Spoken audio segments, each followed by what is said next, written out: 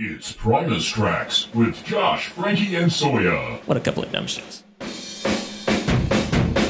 Hello, Primates! You found Primus Tracks. Congratulations! You can find us online at Primus Tracks on Instagram and Twitter. You can also email us at primustrackspod@gmail.com. And there's already a couple there that I haven't read, so send us some more. I'm Josh. Right over there is Frankie. Hi, Josh. And the doorman at the Camelback Cinema, Tim Soya. What's up, guys? Man, you have 86 me from that place so many times.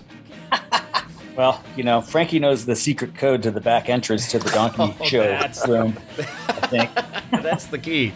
But, That's it. That's what it's got to be. I'll try that next time. In my Frankie voice, I'll see if it opens the lock. Well, today we're talking about track 6 from the Brown album. It is named Camelback Cinema. We'll get there in a moment. But first, we have an inductee into the Punch Bowl today. You too can join the Punch Bowl by leaving a 5-star review on Apple Podcasts. I suppose you could do it on Audible as well. If you're not using either of those services, you could also send a 5-star review to our email address, primustrackspod@gmail.com. I'll count it. Today's 5-star review is from Sideshow Jeremy on Apple Podcasts, who simply says, hats off, which I probably should have read this next week. Oops. Anyway, he says, love the podcast. Learning the stories behind the songs, albums, and artwork is fantastic. Primus has been my favorite band since the 90s, and I've seen them in less almost every time they come to New York. Since you're coming up to the Brown album, this is how long ago he left that, I thought I'd mention I was at the first show of the 3D tour in Poughkeepsie, New York. Before hats off, Les says it's the first time they ever played that tune live. Keep up the fine work, gents. Frankie, is that true? That was the first hats off at Poughkeepsie in the 3D tour? Yeah, it wasn't played until the 3D tour, but we'll get into that next week. Absolutely, because today we have such a rich live history to mine for Camelback Cinema. We don't want to go too crazy. Yeah. All right, so I also want to thank Sarah from Florida. Sarah, you have a lifetime pass to Captain Shiner's yacht. Sarah made a generous donation and received a big old stack of Primus Track stickers. You also can enjoy some Primus Track stickers by emailing us at primustrackspod@gmail.com. That's also our new PayPal address. It's basically $1 a sticker. Get a hold of me, and we'll work out the details. I was called out on Instagram for forgetting last week's cover version of Shake Hands with Beef. I'm going to rectify that in our miscellaneous debris section here.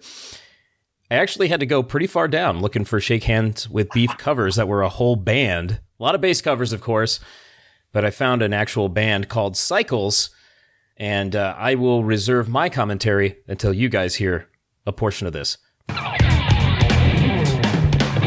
There's a time for lies and a time for truth. I'd say eye for an eye, eye for a tooth.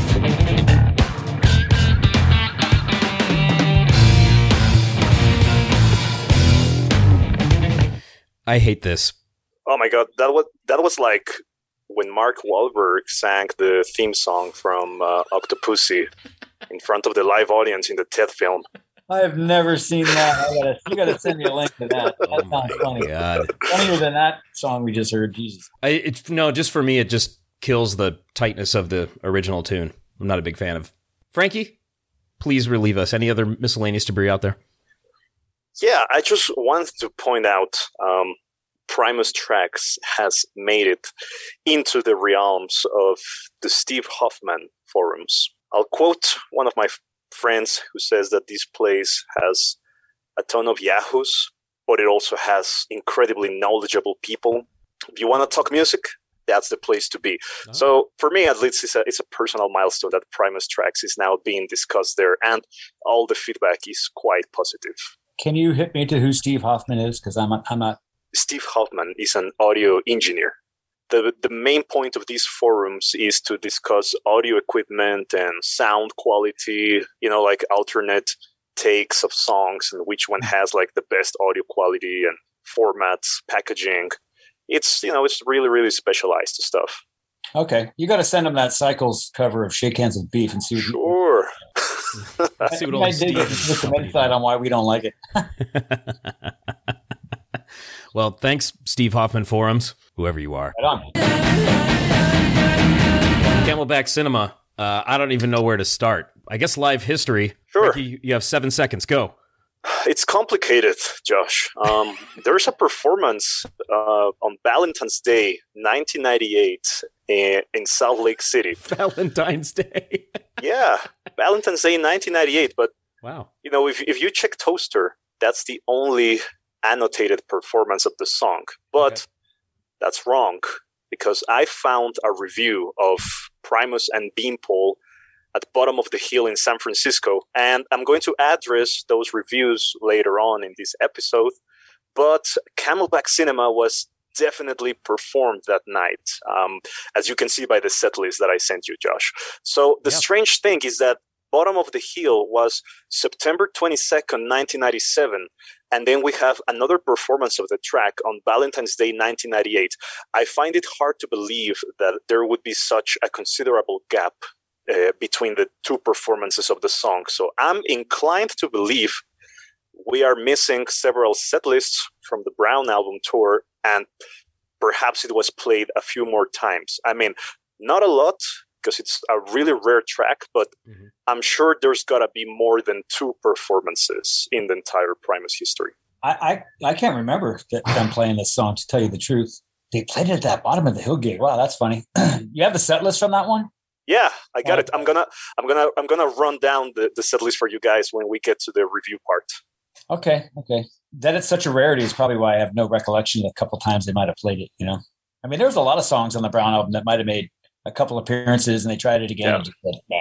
Yeah, there's definitely a large gap, like you said, Frankie. So I wonder if they, tried it once. If those are the only two, they tried it once and then brought it up for Valentine's Day, because it is a love song.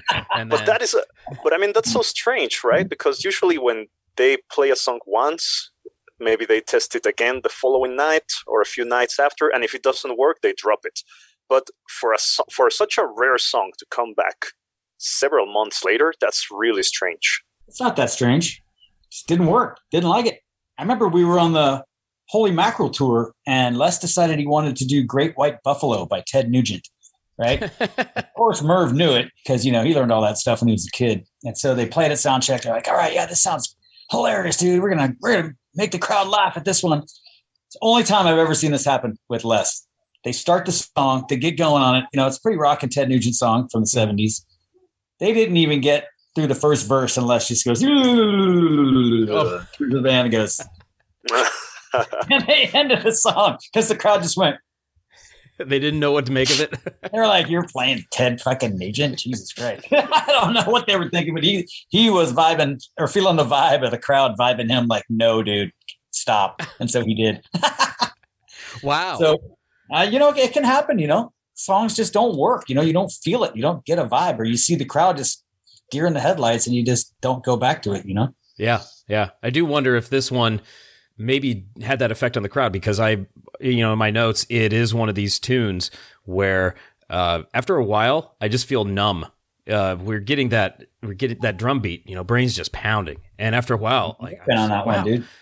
It's not a metal song or anything, but I just feel numb after all that pounding brain's doing. I feel bad for him. He's just working his ass off that whole time. He is making some noise, man. I actually kind of want to start there because, Soy, I want to hear what you have to say about this drum intro, given what we know about that drum kit, the 26-inch kick drum with no hole in it. And I love the kind of messy drum roll that Brains starts us with, too. So I just want to play that first part and please hear your ideas about it.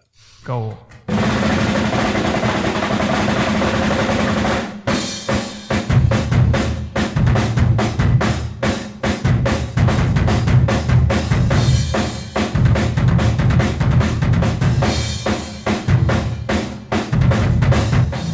Wow, that's so cool. Man, I'll tell you, man, we all knew that was a ripper. I mean, obviously the song didn't really amount to much other than the couple things it does, but I texted Brain when I was listening to the Brown album. When I heard that, immediately texted him and said, Jesus Christ, dude, I forgot how ripping that beginning of that Camelback Cinema song was. And he was like, hey, geez, how does it go? I forget. I was like, man, he's like, I don't know, man. I don't know how I got through that one. Maybe that's why they didn't play it live that much. It was too hard on that drum kit for Brain to play, Yeah. I mean, that is perfect in the beginning. And if you guys have ever hit a kick drum with no hole in the front head, it's like hitting a countertop, trying to get some bounce off of it. And it just goes, Kah! And then the drum is 26 inches, which is like huge. So Right. I don't know how he played that kick drum so well. Right. You The know, that, amount of time that he did, yeah, and I love in that intro the That's what I'm talking about, yeah. Oh man, I mean that to me that's like a bucking stallion. You know, that's what I envision when I see that or hear that part. It's wild, man. Brian really is. It's counted. the driving force. It's kind of odd that song really didn't amount to much, because of that killer beat. he Damn. got going. You know how Herb complains about the intro of Southbound Pachyderm? Yeah. I mean, he's lucky he never had to play this song live. Well, Herb doesn't have a setup like that, I mean, it's easier to play on a regular drum set with a hole in the head and a regular size kick drum. Brain just wanted to take things to the crazy stratosphere and just try to melt faces out of the gate on his first Primus recording, Yeah, so that's just what gets me, and I don't think that people casually listening to the album understand that he's making things more difficult for himself, kind of on purpose, I suppose, but he's doing things that are way more difficult than they sound, and this one sounds difficult to boot, so he's really pulling some superhuman stuff there, it seems. Right. I mean, the cool thing about Brain is he always liked to challenge himself, Yeah. like push his parameters. I mean, obviously it's not that difficult of a part, but on the drum kit that he had, he knew that was going to be some crazy shit to pull off, and he did it.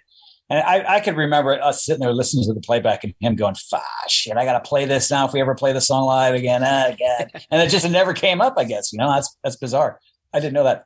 You raised a good point because I used the term numbing before, and you said it's interesting what the track amounts to on the record because it doesn't have that dynamic shift into another gear or, even Brain goes halftime or just does something else to give it that very dynamic B part that then you can come back to that gok, that double time thing he's doing or just hitting that, hitting that snare really hard and pounding on that kick drum. So, Frankie, I know you love this track, but I do every once in a while. I like it though. I love how obnoxious it is. That's the thing. I like this track a lot too. And Yeah. I remember liking it when it came about, especially the day we showed up and Les had done the vocals and we heard what he was singing, it was like, whoa, that's something cool and new and different. But then, by the end of the recording session and it comes out and you're like, that's all it does. Just Brain driving a train through the whole song and Les just thumping along with him, Right. Yeah. So we get this thing that can just wear you down after a while. I was surprised it was only 4 minutes because for some reason in my head after a while I thought it was 6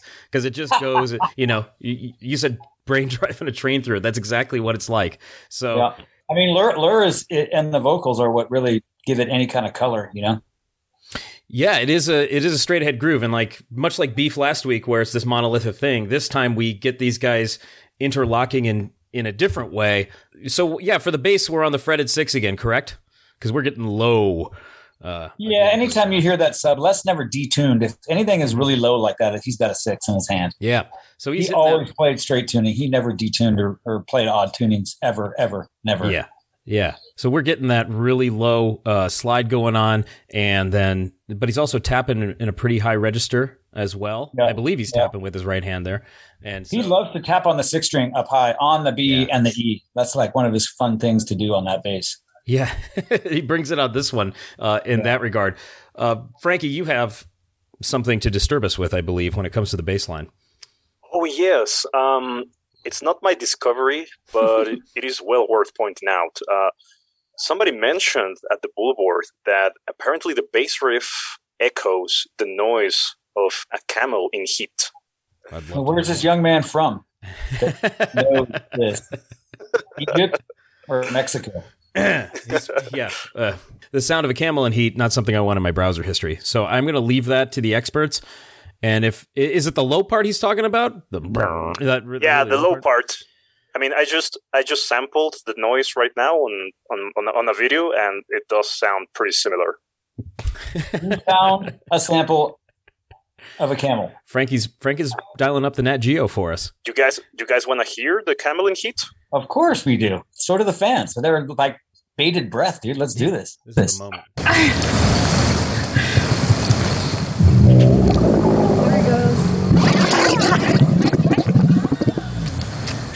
Yeah, That sounds like the best, like the baseline.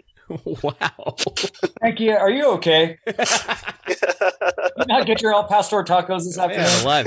Well, the register's just about right. That camel's getting down there, dude. He's down on that B string. That's pretty incredible. That might be the next string down from the low B, dude. I don't know, man. That was some low stuff. That doesn't have that string. That camel's reaching back. Wow. I had never heard that before, so I guess it stands to reason. Now I wonder if Les knew that, if he was watching nature films and went, yes. I'm gonna Yeah, guess. you know that he does his research. That's right. Yeah, especially from what we found so far with the Brown album. He's really, digging deep into the Boxing library. matches and Yeah. Yeah, boxing barrels matches. going over the falls and, camels in heat. It's all kind of the same theme going on right there, Boy, the person at the info desk when he showed up just must have cringed. What does he want to know now? So we have camels in heat. Of course, oh God, it's Frankie again. What's he looking for? What's he gonna look for? well, we have, of course, the title Camelback Cinema. You might as well just call it Hump Theater, right? Because that's basically what we're talking about. No real camels involved, but, any teenager can go, hey, that's the sexual reference. We finally got there on the record. Okay. You name it. I think it might be safe to say that that's a made-up title of a theater or a cinema. But Oh, yes. we all know what it's about, You bet. Yes, of course. Well, so that bass is really hitting those low notes, and then we get that high tapping. But I believe what happens throughout the tune is that Les and Larry switch roles, because when we get the high tapping from Les and the slide, the boom, and Larry's doing this. He's playing this 3-note loop, dun dun dun dun dun dun dun dun dun, and it's great because Brain's playing essentially in 4. You can just count the 4s if you want, and Larry's playing this 3-note loop on top of that 4. So they're meeting, on the 12. So they're meeting every 3. They're meeting every 3 bars. After the verses, Larry starts the slide part, and it sounds like at that really low register, Les is playing that 3-note loop, from what I can tell, because, once again, the production makes it a little difficult to suss it out, but if I'm wrong, somebody tell me. Johnny, help me out. It's pretty simplistic the way it's laid out. to Yeah, me. yeah. So, Larry's playing that 3-note loop, and then he gives us the slide part, and then he goes up an octave at the end, and that's kind of about it, because we have... Brain's driving it. So there's not too much of a dynamic shift at all, which is fine. It's like I said, it's kind of numbing, but in a good way, because I do appreciate just how it pounds, and it is definitely different for Primus with that kind of pound and drum beat, as well as the vocals, like you pointed out. So it's a little bit different in that regard too.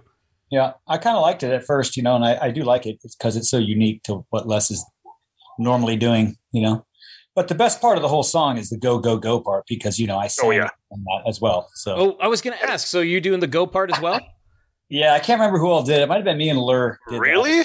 I think so. I can't remember. Wow, that's amazing. I remember doing that, sitting there going, go, go, go. That's go. so cool. But I don't think we might have already had that done by the time Turk Black came up with Adam that night. And we did the Shake Hands of Beef one. I don't think it was that same night we did the go parts. Or it could have been. I can't remember, dude. I don't know. At least you and Larry.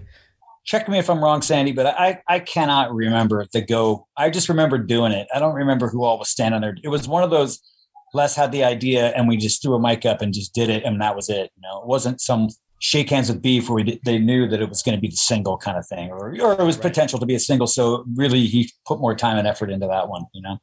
This might have been an on the fly thing he came up with while we were mixing it. Hey, I hear it. Go, as a go, way to go just for it. kind of up the stakes for the ending. Here, you and Lur, get a deep voice and go, go, go, go. Okay, cool, we'll do that. All right, who cares? Whatever. Okay, go, go, go. Okay, we got it. Moving on. It's like, all right. Yeah. Sometimes that happens like that in the studio, Things are spontaneous a lot of times, like that. So Given what we know about how Primus records are made, totally stands to reason. Let's add this.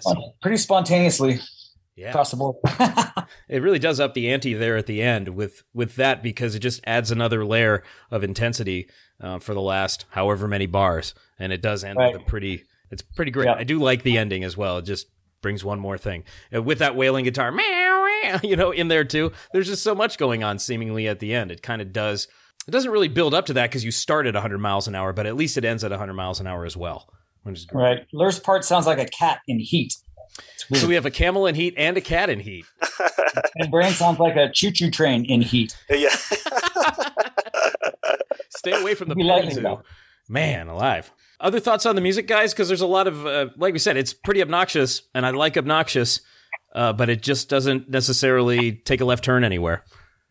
Well, I'll point out one thing, not so much about the music, but when you hear Brain in the beginning, like as I listened to it today and just now with you playing that, you can hear how there's not that many microphones on the drum set. Like it really stands out. Because like I say, we only that's in the main room where the board was.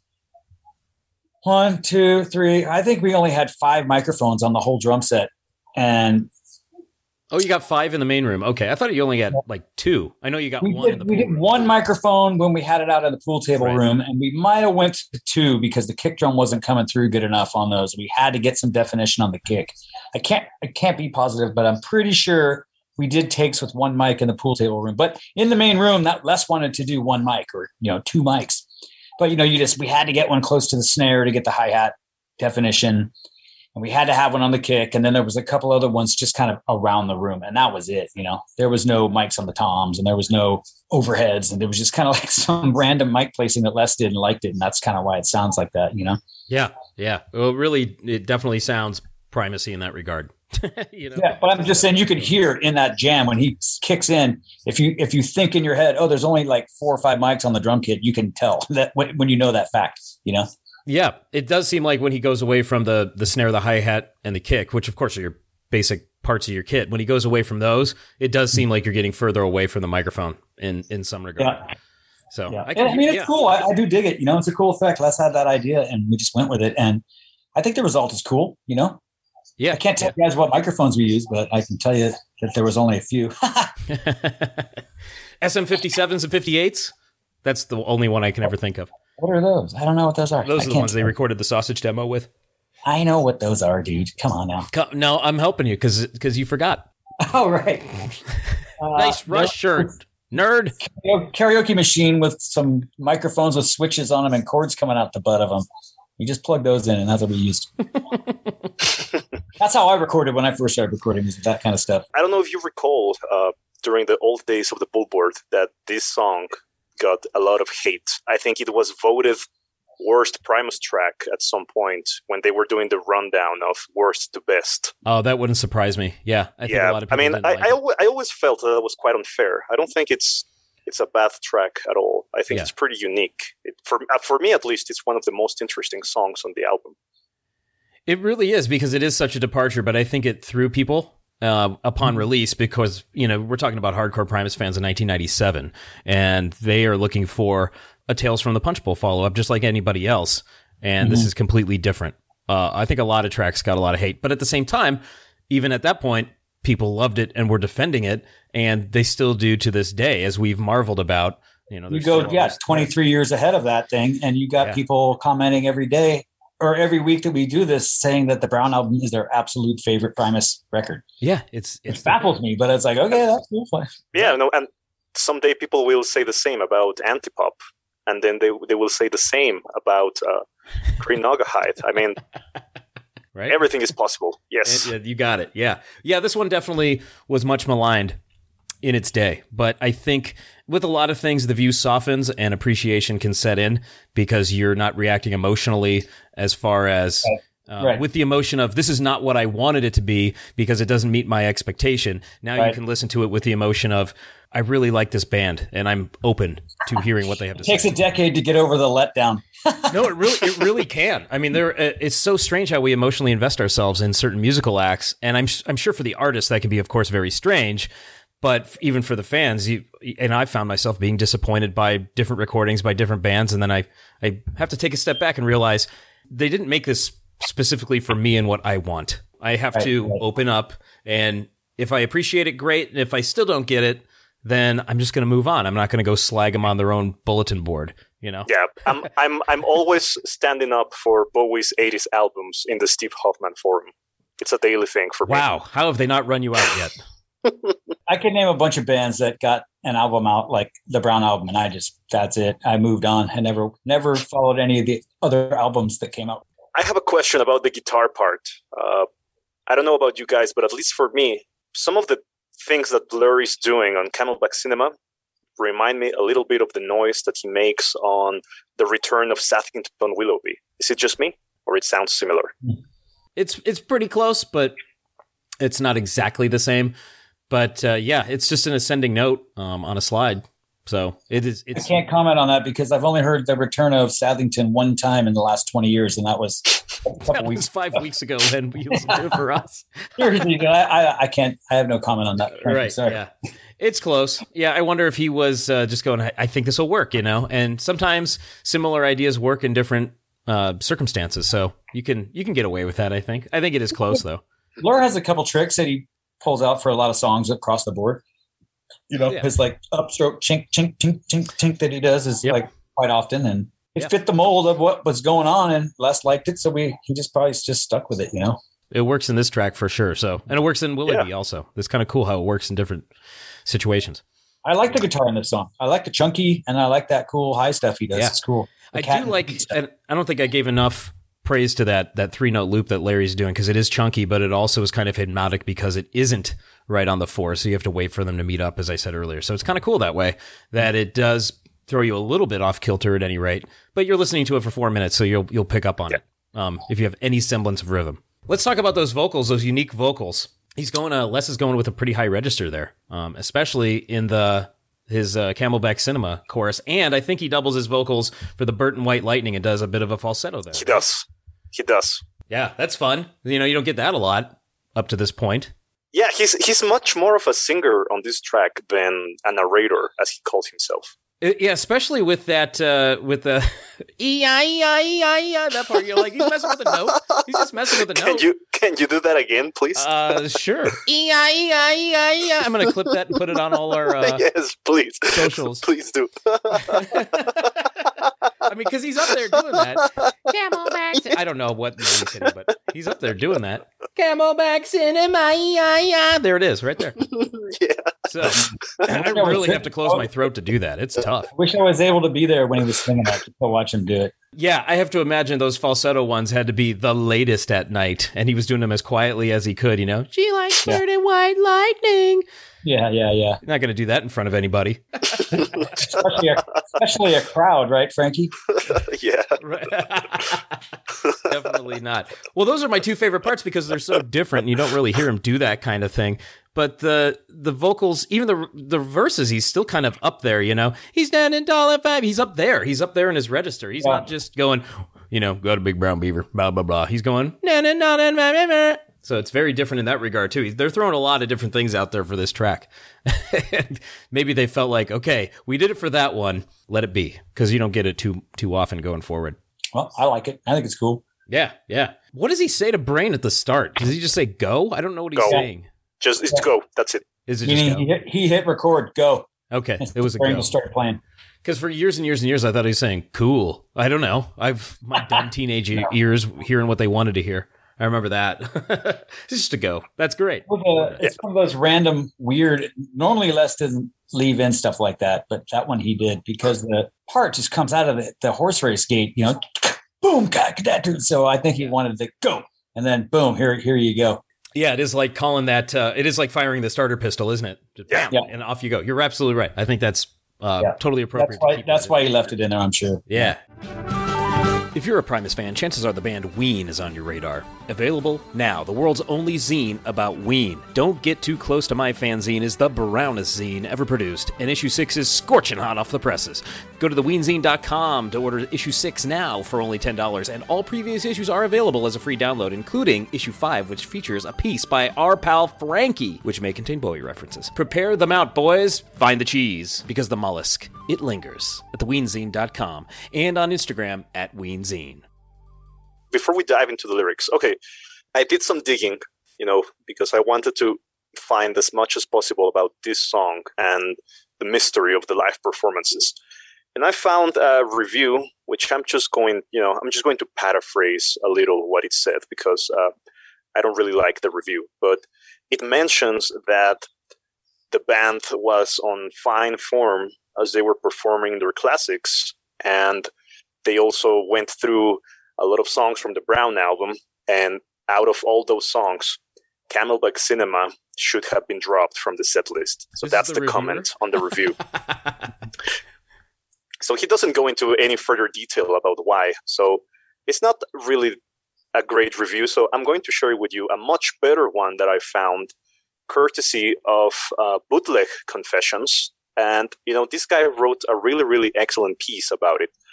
So this is Primus and Beanpole at Bottom of the Hill in San Francisco, September 22nd, 1997. I'm going to share with you guys the set lists because, it's always amazing when you finally stumble upon the full set list of such rare performances. So the Beanpole set list was, his name is Beanpole, Chicken Boy, Judge Wapner, Baby Einstein, Dinner Time, Where is Fred, Grandma, Embryo, and Sponge Boy. Several of those songs were not performed in the New Year's Eve with Claypool on Delirium, by the way. So this is legendary stuff. Yeah. And the Primus set list, all right, you're not going to believe this. Opening song, Tommy the Cat. Already awesome. Yeah, right off the gate, Tommy the Cat with DJ Disc. And then they went into Duchess and the Proverbial Mind Spread, Pudding Tane, My Name is Mutt, Camelback Cinema, Those Damn Blue Collar Tweakers, Frizzle Fry, The Chastising of Renegade, Ooh. Jesus Christ, Golden Boy, Jerry Was a Race Car Driver, Fisticuffs, Bob's Party Time Lounge, Dude. Kalamazoo, Harold of the Rocks, and for the encore, they came back with Pudding Time, The Thing That Should Not Be, Holy Smokes, In and 97. The Heckler to close the show. Now that's a set list. What a set list, right? You didn't note it, but when they did The Thing That Should Not Be was with Mark Osagueda, the singer from Death Angel. Wow, that's amazing. I would He imagine was the so. singer on that song that night. That makes sense because he did it on the webcast too in '98. He showed up and did. Yeah. when they Yeah, played that was the first time they did it. And then that webcast funny thing we did at Ultrasound. Yeah, he Yeah. came down and did it then too. And that I mean, was, this is crazy. Opening with Tommy the Cat, closing with Heckler, playing Love it. hits and playing rarities like Camelback, Fisticuffs. I mean, Renegade.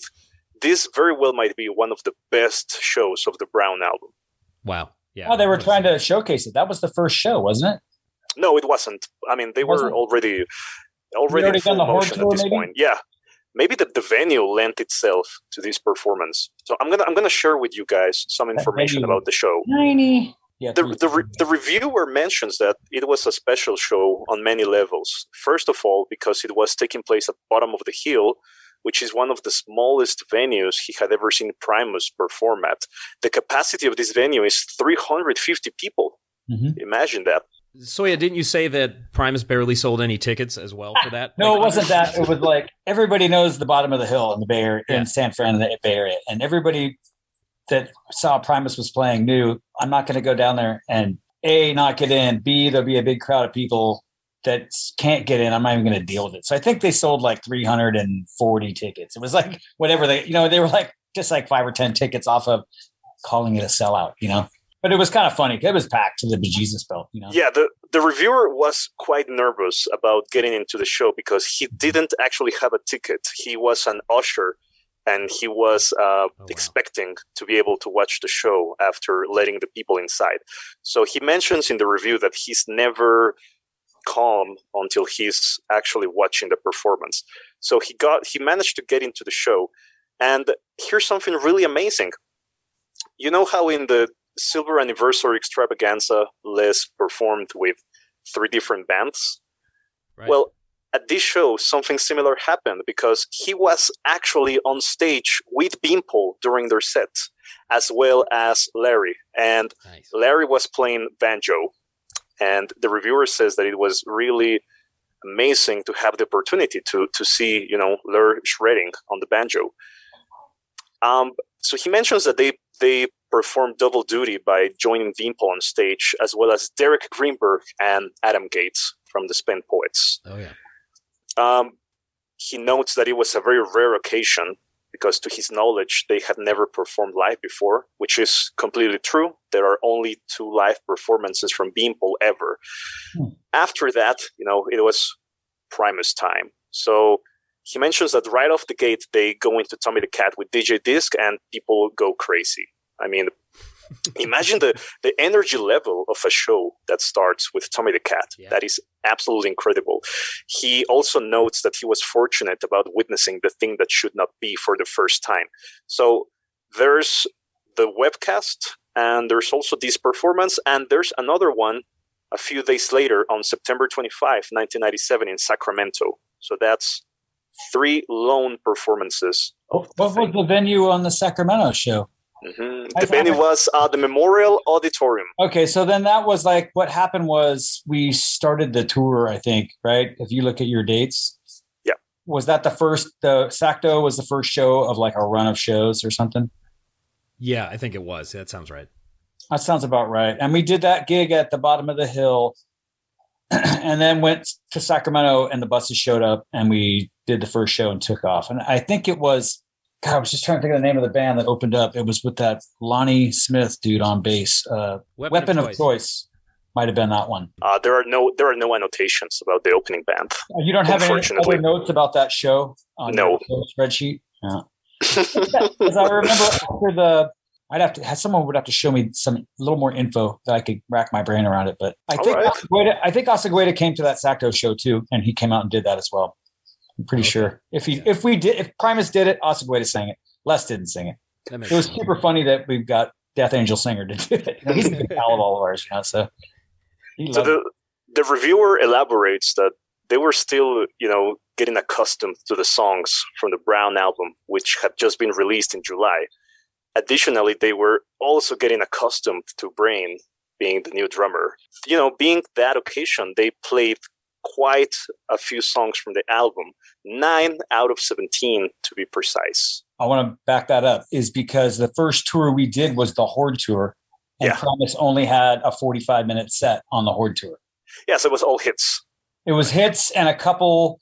They might have had an hour, but I mean, it wasn't enough to play that many Brown album songs. So this was like all right, let's get all these songs aired out here, and we're going on the Brown tour for real with us headlining. Yeah, and they were saving these rarities for these kind of occasions. You play on the Horde tour opening for Neil Young, you're not going to play Renegade. They should have. I'm just saying, you play the ones that were the single, and I think they did Over the Falls. Maybe you'd have to look at your set list, but. This was the start of them headlining, so that's why there's so many Brown songs going on. There's an interesting thing here. The reviewer notes that Les was kind of annoyed by a recent review on Bass Player magazine that accused him of being a sloppy player. So both Brain and Larry teased him on stage about it throughout the night, and Les, pointed that out. After his solo on Those Damn Blue Collar Tweakers, he said that it was a sloppy. The last interesting detail about the show is that they did, kind of an interpolation of Another One Bites the Dust in the middle of Those Damn Blue Collar Tweakers. The reviewer mentions that he kind of morphed the two bass lines. So that's Primus and Beanpole at Bottom of the Hill in 1997. Lots of amazing things happened that night for sure. All right, lyrics. Wow. Well, there's an easy rhyme scheme going on in these. And actually, there aren't as many lyrics as I thought I remembered going back to this I pulled up the lyrics, too, and I was like, that's it? Oh, yeah. He just repeats a lot of stuff. Okay. There really isn't a lot going on. But we definitely have a couple of broken down or faded people. We have our smelly guy who shows up every week. He gets some description. And our older escort who's thinking about her better days, I suppose, when Eager Boys would stand in line. But they both like Bert and White Lightning, and I had to look that up because I haven't seen that movie. But I never have either. Okay, yeah, it's an old. I was actually going to ask you guys if you had seen the movie. Yeah, I haven't seen that one. It's Burt Reynolds, of course, without a mustache, but with pretty sweet sideburns because I was looking at some stills. Mm. He's a prisoner, federal prisoner, and he goes undercover to inform on some moonshiners and to avenge his brother's murder by the corrupt sheriff. So I guess it's one of those Southern Fried action films. Les was a big fan of all that Burt Reynolds era. He loves all those movies. He had T-shirts of a couple of those movie posters he'd wear now and again. Gator was one of them. A couple of them. So this definitely sounds like a Les Claypool type film. Like he'd love that. Love that. I mean, dude, 70s stuff looks cool. The posters look cool, and the movies are so cheesy. And the cameras they were using and the cinematography is so cheesy when you go back and watch that stuff. It definitely had its own time frame, that's for sure. It's of its era, which is pretty great. Yeah. It's phenomenal. But I just looked at a few stills and read a synopsis. I don't know much else about the film. And that's about it. I mean, that's what I have for the lyrics. You just have these busted up people looking for some kind of comfort, I suppose.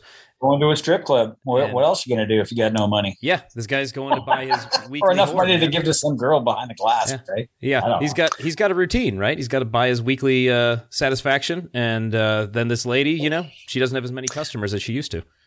I never think about the song in those terms. I know that's what the lyrics are about, but in my mind, it's this song about people riding camels in the desert to watch movies being projected on a blanket. Huh. Literally a camelback cinema. I prefer to think about that, and the music matches quite well, more than the real angle of the song, which is kind of depressing. Yes. So a caravan of camels crossing the desert sounds like this song? Yeah, for me, in my mind, the song sounds exactly like that. Wow. It's like a march. Wow. The oasis is in the horizon. Yeah. And they see it, the camels. And they take off, because that's what they do when they see the oasis. They bolt for it. Oh man, maybe that's why the song is so fast paced, because yes, this is where the camels are making their run for it so they can get a drink, fill their humps. And then the men riding the camels get to go into the big tent with the harem of women or something. I don't know. Oh yeah, now we're talking. That sounds great. I don't have much else to say about the lyrics except we have these two, obviously desperate people to a degree, and I guess they're not people you want to be around, from what I gather. I did like the sharpness of a troubadour. I like that part. That one confused me. What does that mean? A troubadour, it comes from Italy, I think, and it was this class of knights, and they were probably landed nobility, but they also had roots or a base in poetry. So there were these knights that would go around writing love poems, and that's what a troubadour was. Yeah, they had quite a social status. That's right. Yeah, so he must have been looking good there, and even though he smelled like death. Right. Nice right. suit. Wash it every once in a while, man. There's that. I do have a nice 1897 connection, though. This one actually tracks Soya as opposed to Cannons last week. So this one, this 1897 connection is about Storyville in New Orleans. Either of you ever heard of Storyville?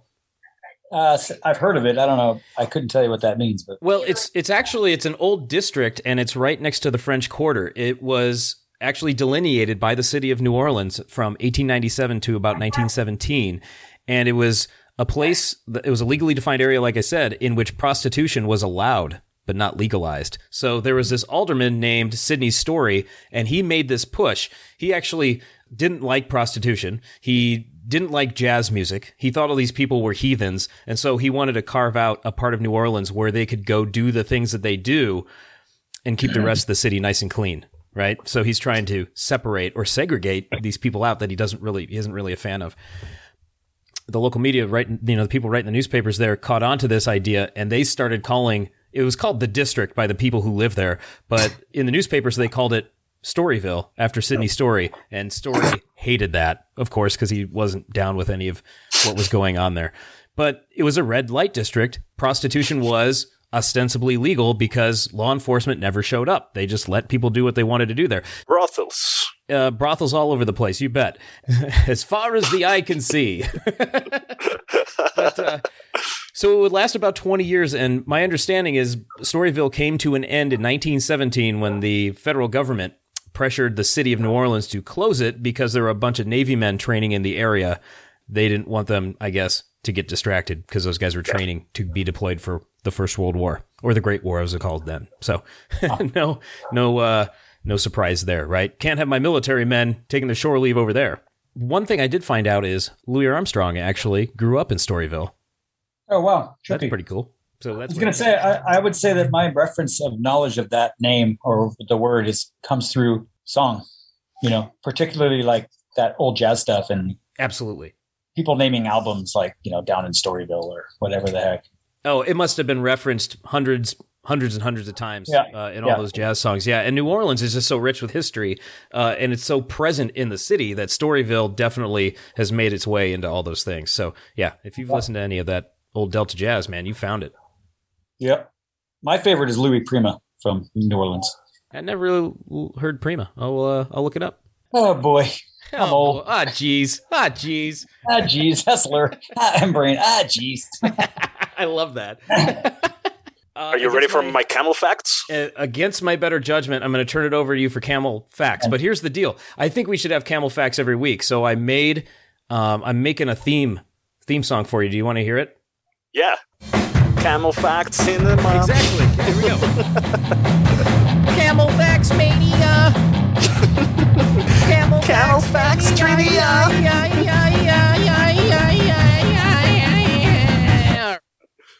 All right, I got to go. I'll see you guys later. Bye, Soya. I totally understand why. Frankie, you knew where I was going. I appreciate that. Yeah, totally. All right, hit us with awesome. some camel facts. This is the All right, dumbest thing guys. we've ever done. Here it goes. There are two types of camels. Dromedaries, which have one hump, and Bactrian camels, which have two humps. Oh my God, I remember the term dromedary Yeah. from 7th grade. I remember that. Camels have 3 sets of eyelids and 2 rows of eyelashes to protect them from the sand. Oh, wow. They can completely shut their nostrils during sandstorms. They have thick pads on their knees, which allows them to sit comfortably in hot sand. Their humps allow them to store 80 pounds of fat, which they can consume for months without requiring any food. When a camel finally stumbles upon water, they can drink 40 gallons in one go. They are very strong, as they can carry 900 pounds.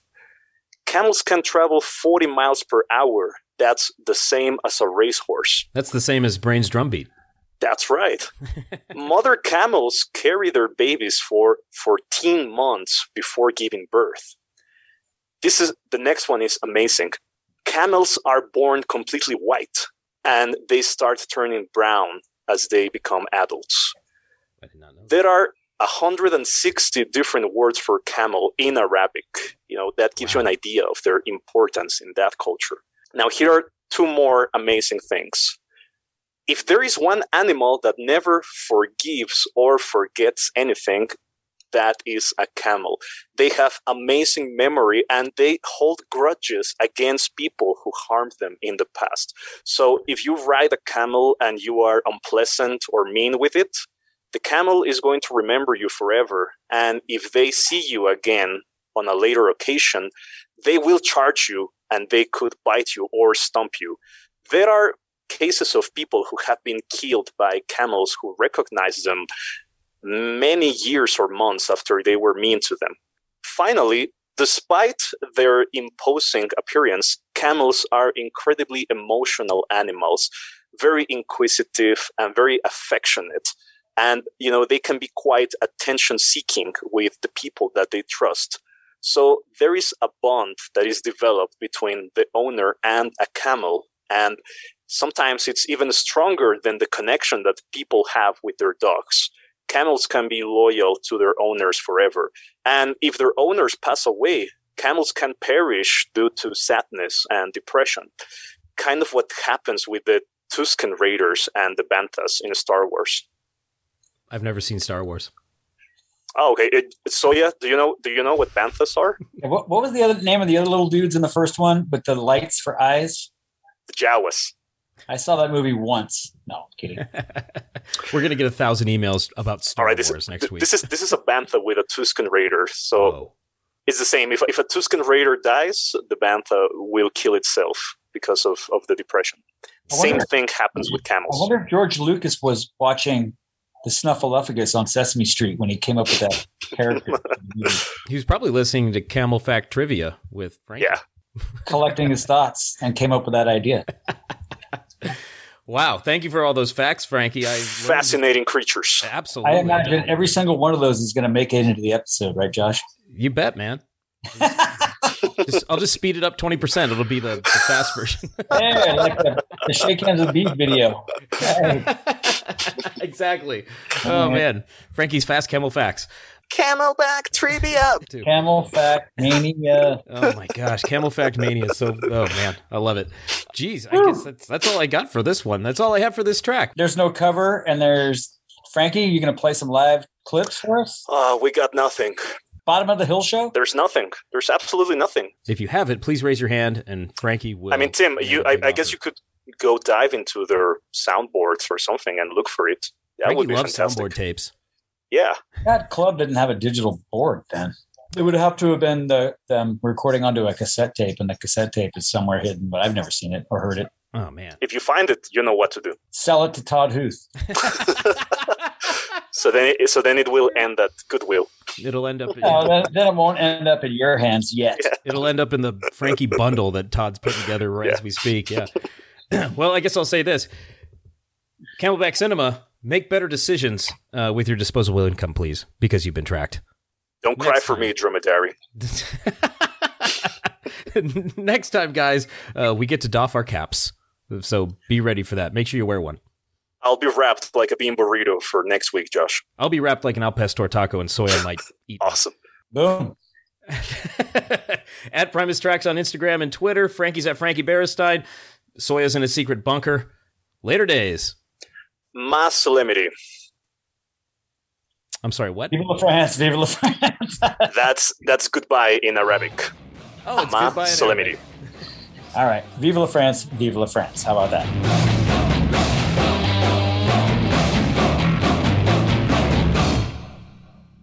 Say goodbye to your credit card rewards. Greedy corporate mega stores, led by Walmart and Target, are pushing for a law in Congress to take away your hard-earned cash back and travel points to line their pockets. The Durbin-Marshall credit card bill would enact harmful credit card routing mandates that would end credit card rewards as we know it. If you love your credit card rewards, tell your lawmakers, hands off my rewards. Tell them to oppose the Durbin-Marshall credit card bill. Hello, it is Ryan, and I was on a flight the other day playing one of my favorite social spin slot games on ChumbaCasino.com. I looked over at the person sitting next to me, and you know what they were doing? They were also playing Chumba Casino. Coincidence? I think not. Everybody's loving having fun with it. Chumba Casino is home to hundreds of casino-style games that you can play for free anytime, anywhere, even at 30,000 feet. So sign up now at ChumbaCasino.com to claim your free welcome bonus. That's ChumbaCasino.com and live the Chumba life. No purchase necessary. VGW Group. Void where prohibited by law. See terms and conditions. 18+.